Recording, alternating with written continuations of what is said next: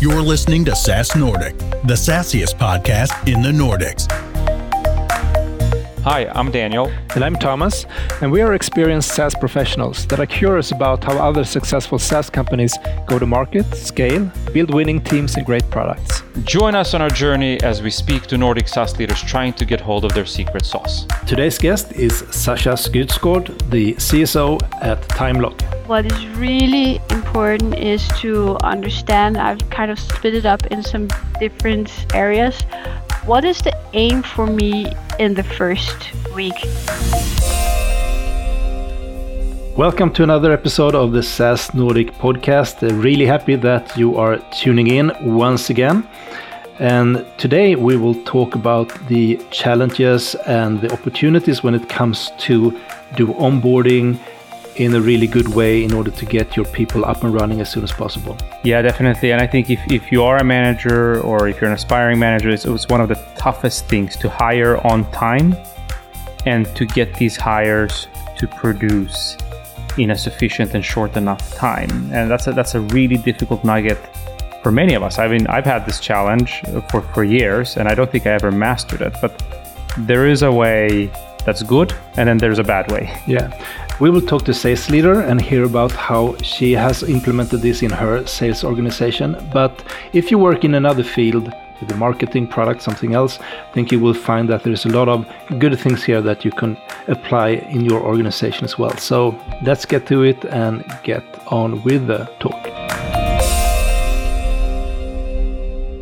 Today we are joined by Sasha Skydsgaard, the CSO, Chief Sales Officer at Timelog. So welcome, Sasha, to the SaaS Nordic podcast. Thank you very much. It's great to have you with us in this format as well. So you're a little bit of an all-time favorite here. You've been at one of our previous SaaSiest shows. You're one of what we call the content contributors. I know there's a great piece coming from you soon. Yes. And now we have you in the podcast. I mean, it's a full circle.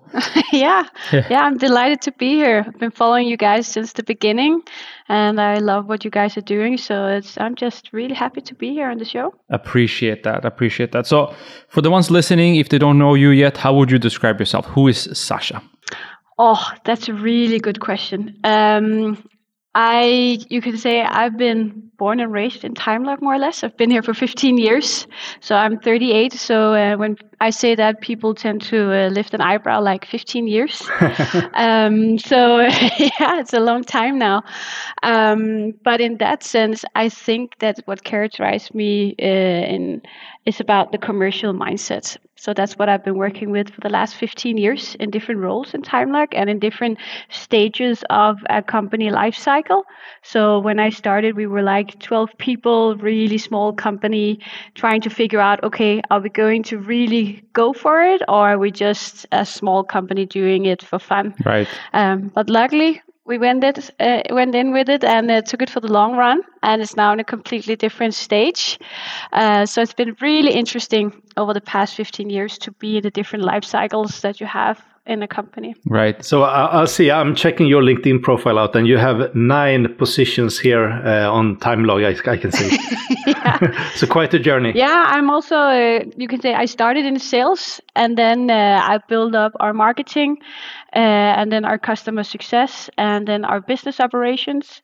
And then about almost 2 years ago, we got an investor in Viking Venture. So we're part of a portfolio of around 15 other SaaS companies in the Nordics as a platform product in their portfolio.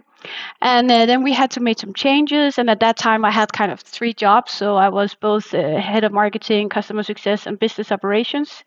And then we looked into finding a new CSO. And then we were thinking about, okay, I started there. I'll go back. I'll restart again with a new investor. And then I took the job internally as a CSO. Awesome. And it's amazing to see that journey that you've had, the Timelog journey. And I think it's for a different episode, for a different podcast, but it's not everybody that has been head of both marketing and sales. There are usually 2 different type of profiles. Mm. So it's interesting that you've done that journey as well, a couple of times back and forth, it seems like. Yes. But for a different episode. Yes, I'll be happy to talk about it. But tell us a little bit more about Timelog, what problem you solve, and what company you target. Yes. Timelog is a professional services automation system, as we call it. And we help professional services organizations, which are consultancies, it can be IT companies, IT development, management consulting, bookkeeping, digital marketing agencies, everybody that actually has the human resource as their product, you can say, where they go in and have the hours and then they need to invoice it in different ways. It can be on fixed price, time and material. And we are, you can say, the center in the organization for the basic time tracking. But what we actually do is that we use that input data to go in and make analysis of, well, how profitable are your different business areas in the company, the different departments, what are your average hourly rate, and so on. So a lot of different KPIs and data that you can make strategic decisions of. And then we connect it to the financial systems, the ERP systems, and with the salary systems. And then we give data out to those so the finance department and the bookkeeping can work further with that data. So that was really short what we do. Yeah, but how does it work? Do you have a product-led motion so people go into your website, start, tracking time, or is it more that you sell to enterprises? And I mean, as you said, you can do a lot with the platform analysis and integrations and so. So what does that look like, the go-to-market motion? Well, we have different versions of the product. So we have a freemium where if you just need really simple time tracking. So if you're, for example, a one-person consultant that just want to keep track so you know how much to invoice your customers, then you can download that and get started. And then we have for the different maturity levels you have in a company, the way from when you're in a growing area, so you're perhaps not so mature in your processes. So instead of taking everything in at once and thinking you're going to change the entire world, then you can start bit by bit. But you can go into our website and download it and actually get started right away. And then, of course, all the way up to enterprises that has different legal entities and needs, a lot of different tracking. So it's a little bit more complicated. Exciting. So it sounds like there's lots of business for you guys to make out there. Yes. Let's put Timelog in a numbers perspective. What can you share with us on ARR, how fast you guys are growing, the amount of customers, where we actually find your customers? Yeah. So our main markets are, of course, we're a Danish company, and then also Sweden and Germany. We have around 1,000 customers. And again, the customers we work with are PSOs. Right now, our company has, since we got acquired by Viking Venture, we have, of course, also gone through a development. So we went from around 40 employees to around 90 employees right now. And our strategy is also to go out and acquire other companies to merge into our platform. It can be competitive products or it can be add-ons to our offerings so far. So 6 months ago, we made our first acquisition in Denmark, a local competitor, and is now working together with them on getting a merge. But it's a long project, very exciting. Wow. And then, of course, right now we're looking really much into growing internationally. Germany is really something that we're focusing on because we see the digitalization part in Germany. They need a system like ours now with the new laws around time tracking and so on. Yeah. So there's a fundament there. Yeah. So our ARR is just below 10 million euros, but we are closing in on that. That's our next, target to look into, so we can get above that line. That's going to be great. Awesome. Well, congratulations also on your big first acquisition here this year. That's a nice milestone. So here's for many more. Yeah. And I know that you guys have been growing, like you said, really fast the last couple of years. You have the product market fit. You have the local laws on your site. It's just working out really well now. And I know that you've also been strengthening the team, onboarding new colleagues and so on. And that's what we're going to talk a little bit about today, because one of the most common challenges we see in the SaaS world today is that people hire a lot with mixed success as to how fast they get these new talents into production. Yes. So I know you've spent a lot of energy in developing a framework for, call it onboarding. That's what we're going to talk about. But before we go into the nitty-gritty details, I'm curious because I think it starts with the hiring process. Yes. Walk me through how hiring looks on your end. What happens? Yeah, it's an interesting question actually, because we differentiate a little bit depending on the different roles we're looking for, of course. With our growth, we have done it internally, so we have not been using recruitment agencies for the last 2 years, but a lot with references, networks, to get, actually we give a finder's fee to our employees if they refer to people we actually go in and hire. Then they get an iPad or Remarkable or something like that. Right. Because we really believe that you won't recommend someone if you wouldn't like to work with them every day, and you will have to come back, and if it was the wrong hire, you will say, okay, why did you recommend that person? So and you have to return the iPad. Exactly. Yeah. Within 6 months, if it doesn't work out, you have to return it. Yeah. Okay, but tell me, Sasha, how do you vet for two things? One, skill set. So if I'm going for a sales job, how do you vet that I am equipped to do whatever is required from me in that role? And the second thing is that how do you vet for cultural fit? You can say with salespeople, at first, if they can't sell themselves in an interview, then we're in trouble, right? Because that's actually what they're going to do every day. So, of course, I look very much also into the preparation, because I look at it as if it's a sales process.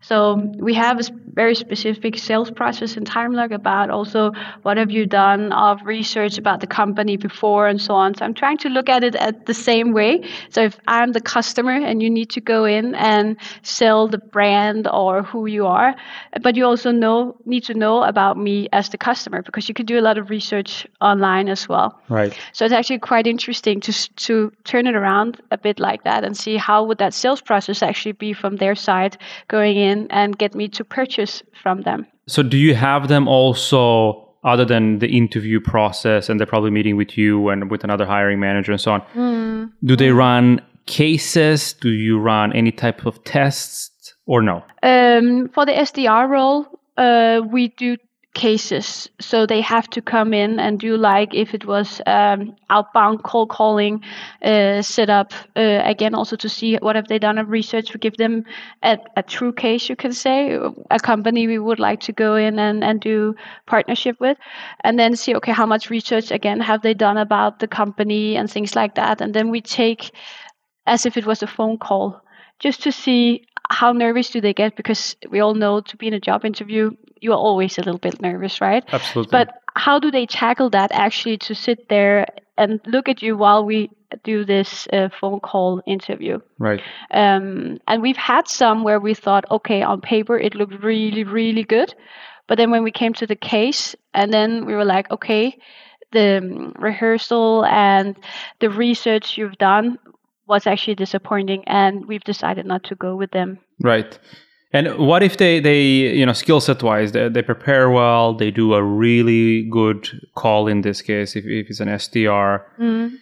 Like you said, they're good at selling themselves. But how do you also validate that this person, he or she, will fit with the rest of the team? Is there another way of methods you're using there? For some of the things, we go in and we have DISC profiles, for example, to take that in. We don't do these extensive tests of math and so on, but sometimes we use the DISC profile, especially also in sales, to see, because sometimes you have a preferred profile, but actually last recruitment I did was one that was quite different from the others when I looked at the overview of the team, and that I thought actually was quite interesting.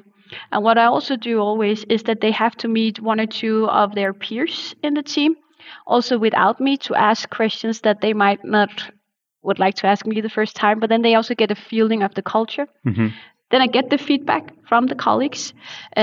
And I must say, sometimes I have made decisions that might not have been the same as they have said, but I listen to what they say and get the feedback. And one of the things with this profile in particular, which was quite interesting, is that they were like, yeah, but he's really different from the rest of us. I was like, yeah, that's actually my point. And that this profile also shows it. But sometimes I need to try out to see if it can create another mechanism in the team. Right. So I decided to hire him in, and now they are all like, wow, okay, if you've listened to us, then... So it's quite fun to see how you can get these things to work out. Edge cases can be great or a disaster. It's fantastic when it works out. Yes, but sometimes you just need to test it out, right? What if you throw gold on the street? You don't want to do that. No, we don't. So you decide to hire someone. What happens next? Then over the years here, we've tested a lot with pre-onboarding, as we call it. So again, you will hear me say test a lot, but because that's how we view it. So we start somewhere, then we test it out, and then we work on it the next time. So you can say a lot of things will never be finished. I'll never have a completely finished onboarding process because it will change over time. But what we do is that at first, there's also a difference. Does people come without having a job right now? So they have to be there until the last day and then they have to start with us? Or do they actually are unemployed right now? Because then they have some more time to prepare for getting in. So we make a package where we gather a lot of information about the company and the sales team. Who are we? Who's your mentor? Who will be your buddy? What are we working on? Also a little bit fun facts about the team and so on. But then also some background information about PSA, PSO, as I talked about in the beginning. Not everybody knows all of these terms, the industries we're working to go towards and so on. So they get some information that in the earlier years, they got it after they started. But right now, I can just see that just giving them some articles about this, it just raises what the level of entries they get into. It doesn't have to be the first week where they get all of that information and their mind is just like, whew, it's too much. Then they can take it in their own pace. And right now, it seems like it's really working off in the way we do the onboarding. All right. So what's your expectations on a new hire? I mean, do you do a 90-day plan and they should do this and that? Or what do you expect from someone that starts working for you? Again, we also just changed some things here because I remember when I sit down and I had new hires and then I went into their Outlook and then I just plastered in all the different things they had to do every day from 8 to 4. So when they came, it was like, okay, now they're prepared, they know what to do. But I've also tested over the years, it's overwhelming because you also need a little bit of breathing time. So I've changed it around now. So I have a one-pager where we look into what is the goal for week 1. And what are the things you should have in your calendar? It's kind of a checklist. What are the things you can read yourself during that week? And then we actually work with it. They get a mentor, another peer in the team, that then actually owns the program together with them and makes sure that these things comes into the calendar. And especially sales, days can change from one day to another. Meetings gets moved all the time, and you need to be flexible. So it's working much better with that flexibility. So then we look at the first week. It's very clear. And what is the objective for that week? Okay, you need to understand what is a PSA and PSO, for example. You need to have done 5 calls. It's very basic. And then we go to week 2, because you're still like a little bit trying to gather all about what is this about. And then I put in week 3 and 4, and then we take month 2, and then we go all the way to month 6. But then I have a gap between month 2 and month 6. But at month 6, when we look at it the first week, they know, okay, in 6 months, this is what you actually expect of me, that I've closed the first deal, for example, or I've booked X amount of meetings myself. I can do these kind of pitches. I understand this part of the product. And then we can have a really good conversation about it instead of just going into the Outlook and see what's in it. Right. That's really interesting. And I thought when Thomas asked the question here, what's your expectation? It also made me think, if we go back a little bit, like how much can you expect for a new hire to do? How much pressure can you put on him or her prior to joining the job? Yeah. Because it's nice to say like, okay, here's a bunch of stuff, read up on it. As a company, we save time. But I mean, where is the limit where they will be like, what's going on here? They're not paying me and they want me to do a bunch of stuff. Yes.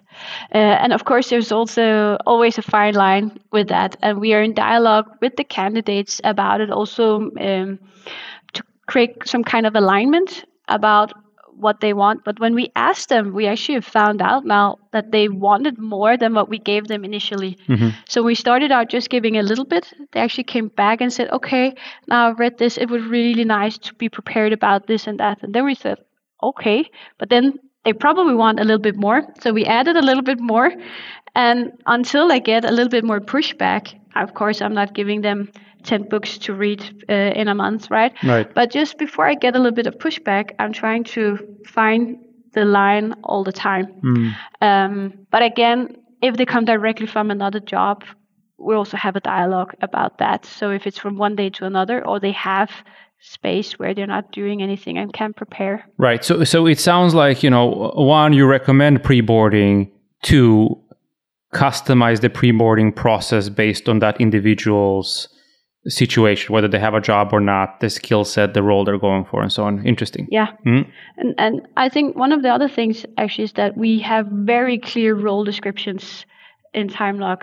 So really about in that role, these are the responsibilities, this is what you have of targets and all of these things. And it's not only in sales, but it's across the company. And we share that with the person also, all of it, so they actually know what they're getting into. I think that's really important in the first alignment as well. So you know what it's all about, and you kind of get an image of, instead of you just read a job ad, right? That's also selly. You want a person to be recruited. But sometimes you also hear people, okay, but that was not what I expected. It said something there, but then when I entered, it was completely different from what they told me in the interview. So we also use that to kind of align in the final stage. This is it. Right. Which makes a lot of sense. Yeah. 3 ways to fail in sales, brought to you by Membrane. 1. Clog your pipeline. The fuller it is, the fuller you'll feel. Tip 2. Never use a plan. Predictability? That's just boring. 3. Forget the CRM. Probably sucks anyway.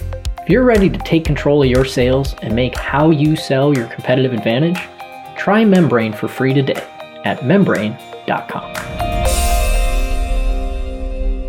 So how important is it that you have a background within SaaS?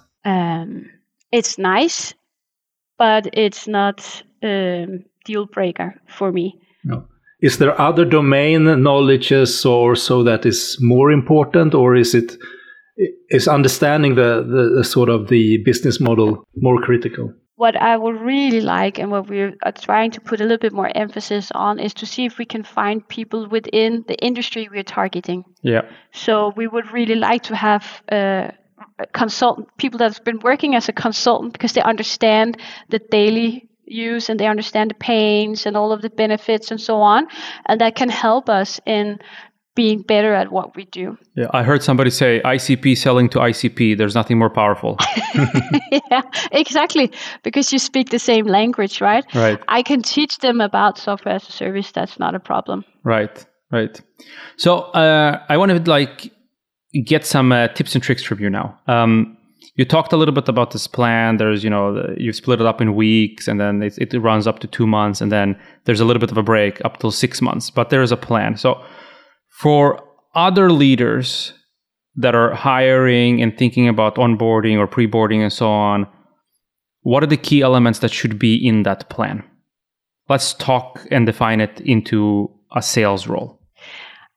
I think that what is really important is to understand, I've kind of split it up in some different areas. What is the aim for me in the first week? Why am I actually been taught the things I've been taught? How is it that I should see it in the bigger picture? And then what is the outcome of what I've been taught or what I've been through. So kind of as a checklist, okay, now you can do these 5 things, for example. Because that's what I can see that people really like, is that they can actually feel some sort of accomplishment, that they can check things off saying, yeah, I'm still confused after a week, because everybody are a little bit confused because there's so much to understand. And then there's the personal relations, the culture, all of these things. So for them, I think it's really nice to have this short checklist saying, yes, I actually, after 1 week, I could do this. I could do this. I understand this now. And then we have a dialogue. And if there's one of the things they can't check, it might be because a meeting has been canceled and they never really got the introduction.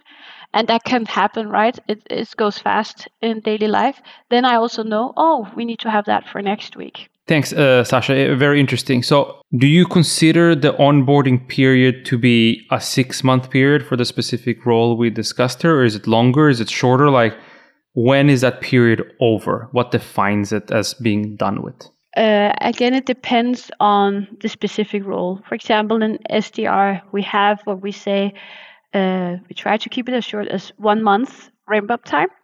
Then we expect to be at a certain level. And then, of course, you can be a little more senior later on, but there's 1 month. Within the sales reps or account managers, or what we need to call them. Just hold on 1 second. Does that mean that after 1 month, your SDRs will be producing as much as your SDRs that have been there 5 months or 1 year? Yeah, more or less. We're trying, for every day we can cut down on the onboarding time. Right now we're testing it that we know what weekly target we have for an SDR. Mm-hmm. And right now our newest SDR, he seems to be doing that in week 3. Wow. And that's the first time we've been able to do that. By really working on with each SDR, we've refined the onboarding plan every time we've had a new hire. Then we looked at the 1-pager. Then we said, okay, we need to switch these 2 things around. We'll try that for next time. So it's really in the detail we're doing. So how many meetings or how many sort of leads? For us, I want quality, not quantity. Yeah. So for us, it's 2 meetings a day. Wow. But 2 minutes a day is quite good. I mean, that's 40 meetings in a month. Yes.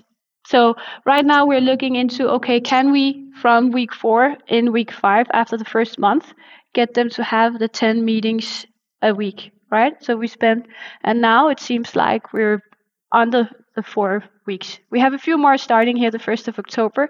So we will refine again and test and see how it goes. Yeah. Wow. So it is a volume game though, like, because I think most companies that I've come across, obviously it depends on the business and so on, are happy if their reps can produce 7 to 10 opportunities a month. So 40 is really great. Mm. So going back to the onboarding process a little bit. So who's involved? You mentioned that there is a mentor and so on, but who else is sort of a part of this whole process? Yeah. You can say we have kind of 2 onboarding tracks. So we have the official company onboarding track that the people and culture is behind, which is the standard about the company, the strategy, and introduction to IT, all of that goes with that track. And then we have the specialized area.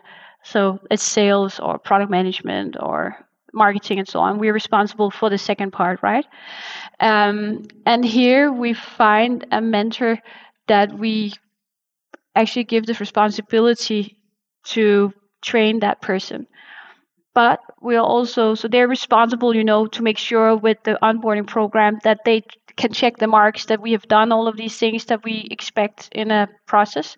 Then, of course, the manager, my team manager or me is also involved to make sure that they get a good setup and a good first period. So just to clarify, the mentor is that has the responsibility to make sure that, we can check the boxes, we're moving in the right direction. Mm. Is that different from the hiring manager? So the person this person reports into? Yes. Okay, so I will follow up here. So if you're an SDR, is that another SDR or is it team lead or so that will be your mentor? Yes. And you can say it also comes with experience. So for us to actually see, one of the things that is in the onboarding program after 6 months is that you can onboard a new colleague. Mm-hmm. That's a requirement that if it's down to one person all the time, then you can create a bottleneck. I want everybody actually to be part of it as a team, because sometimes I also look at the personalities and say, okay, these two I think will be a really good match. And then they work together and have a weekly meeting to follow up on the plan and so on. Of course, it's my overall responsibility, but I just really see that both of the people are growing in that collaboration. And then at the end, they sit and look at the onboarding program, and then they're allowed to make small tweaks in it based on both learnings. And now the new one can use it on the next one. I think that's actually brilliant, because just like you said, if I just went through the program, I carry with me very fresh, like, that was really good. Yeah. This was not so great. So my new friend and colleague coming in, I'm just not going to put him or her through the same pain. So I'm going to adjust a little bit. Exactly. Yeah. But at the same time, Sasha, I have to ask you, you might have a great SDR, since we're running with that example here, but is not a great mentor, or is not suited to onboard somebody, because it's rather a big responsibility. You know, you need to deal with transferring skill set to this new talent, but you need to also just make sure that emotionally this person is in tune. And I will differentiate. I know who will get the responsibility and not. And then they have other really good stuff we use for a project or something like that. So of course I also look into, as I said, the personal match and the competence level, and do they feel comfortable about it? It's not everybody that's comfortable about it, and that's okay. But normally I can see in my teams that I have a lot of people that are actually interested in it and think it's a really nice task to pass something on, and they all want to make an even better experience for, as you say, for the next person than for themselves. So they seek some kind of responsibility to always add on. But of course, I also make sure that they are together with a lot of different people. So they have to be, for example, in sales, they have to be part of everybody's sales meeting. So you don't get also the bad habits sometimes from one person, because you're glued to that person. So you get a different perspective overall. So what are some good versus bad ways of measuring this? If this works, you mentioned the hard number on the SDRs, and maybe you have some other similar things on the sales side, but is there other things that you measure in order to sort of see if it's a successful onboarding or not? Yeah, it's always a hard question, right? Because in sales, you always go back to the numbers. Yeah. But I actually look very much also into the team collaboration. Do I see that there is a good match in how they collaborate with others? Are they good at getting feedback? Do they use the feedback and then actually do changes based on that? Are they proactive after 6 months? I expect them to just be a normal part of the team and take responsibility and speak out if there's something when we have our pipeline meetings or devil advocates and whatever we have in the team. Then I see them as equal as the others. So if I don't see that they can participate in these talks, then of course I'm looking into what is that. So it's very much, as you say, on the cultural part also I'm looking into. And you talked about it before here about, for someone that has been through this whole process, that they can also then give back to others that starts. And I feel that you have given back a lot here to the community, talking about your experiences and how you work. I think it was really inspiring. It feels that you're definitely doing something right with those results as well. Really impressive for the SDRs. And also it seems like you have a lot of exciting things going on at Timelog. So what is in the future for Timelog now? I think the same as for all other SaaS companies, growth. Yeah. That's the main focus for us, but definitely internationalization. Right now, Germany and Sweden are huge topics for us. And we've been in Sweden for many years, but we want to grow even more. Okay. And Germany is quite new for us, but we think there's a huge potential. So we're focusing a lot in that area. It's our neighbor. Do you have people on the ground in Germany? No, we've centralized it here from Copenhagen, and the same with Sweden. All right. So I have German and Swedish people here at the office. Okay.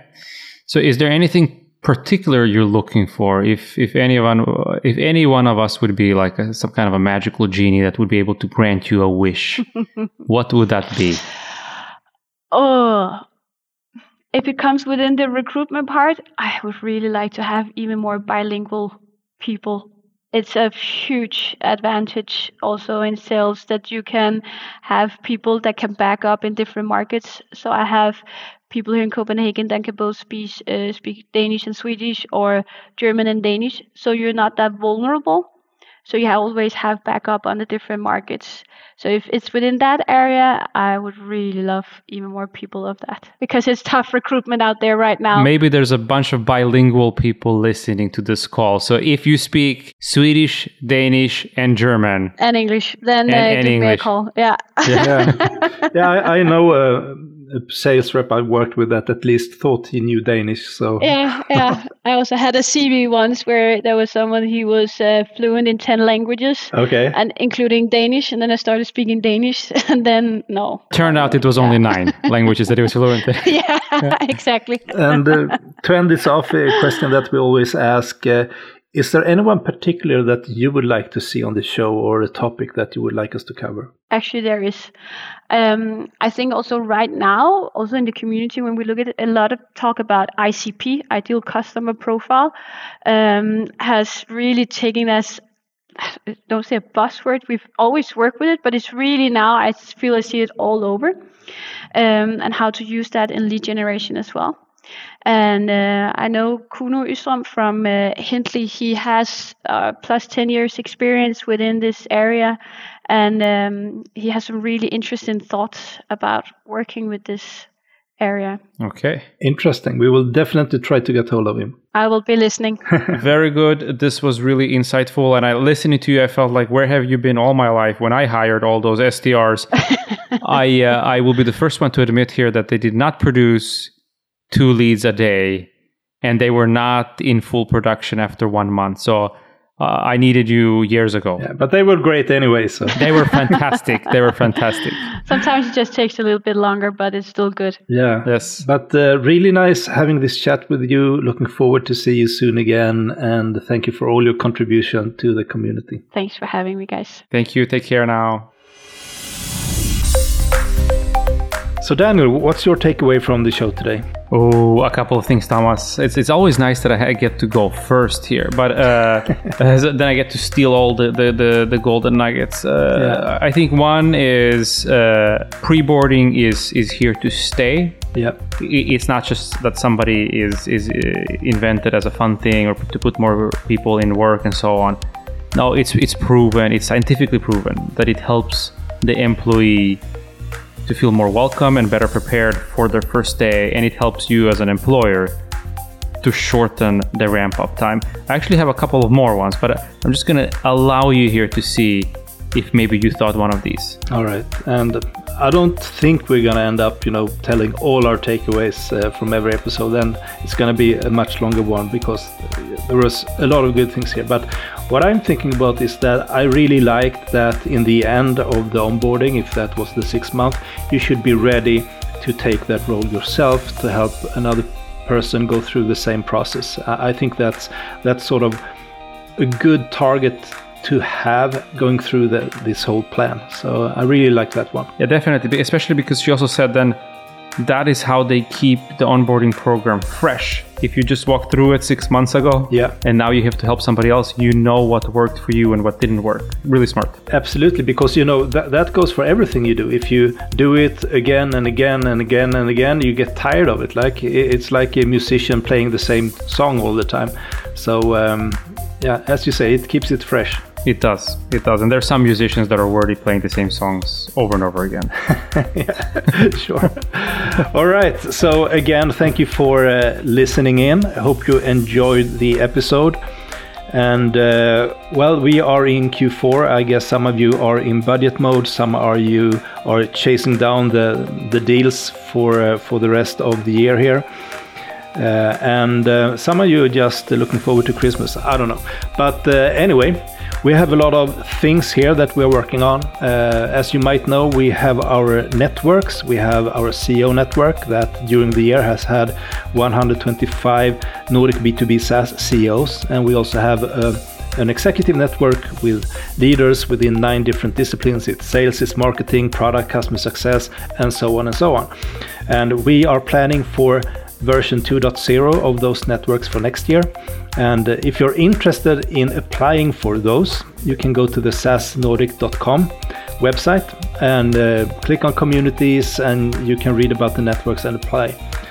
And there are some requirements, but you can read about it there. And another thing that we are starting to plan for is SaaSiest 2023, our big in-person event in Malmö, Sweden. So what can you tell us about that, Daniel? That's going to be really exciting. We decided, like you said, to host this in Malmö again. It's in April 18th to 19th. So if you're listening to this and you were part of this last year, now you can start buying tickets. If you're interested in helping us create this to be a great event, there's sponsor availabilities, submit your speaking suggestions, and so on. But once again, we're going to focus on the how-tos. We're going to bring 1,200 people. We've decided to increase a little bit from 1,000 people last year. We're capping it at 1,200 people. This is an event where everybody is welcome, but predominantly it's for operators. So if you're running a department at a SaaS company, if you're an executor at a SaaS company, this is the event for you. And we're going to focus on sessions and tracks that teach you how to be better at your particular job, how you become a better individual contributor or leader or what that is. Because if that's the case, then you're by default also going to be a greater asset to your company. So that's what's going to happen during those 2 days. We're also going to take it up a notch when it comes to some of the networking and social activities. I don't know how much we can tell them, Thomas, yet. There will definitely be more social events and side events around SaaSiest as well. And if you have any crazy ideas, you can reach out to us, and we'll make it happen as well. But on that note, thank you for listening in today. If you like the show, we would appreciate if you go to Spotify or iTunes or Apple Podcast, as they say nowadays, and give us a 5-star review. And we'll see you soon. We'll be right back with another episode. See you.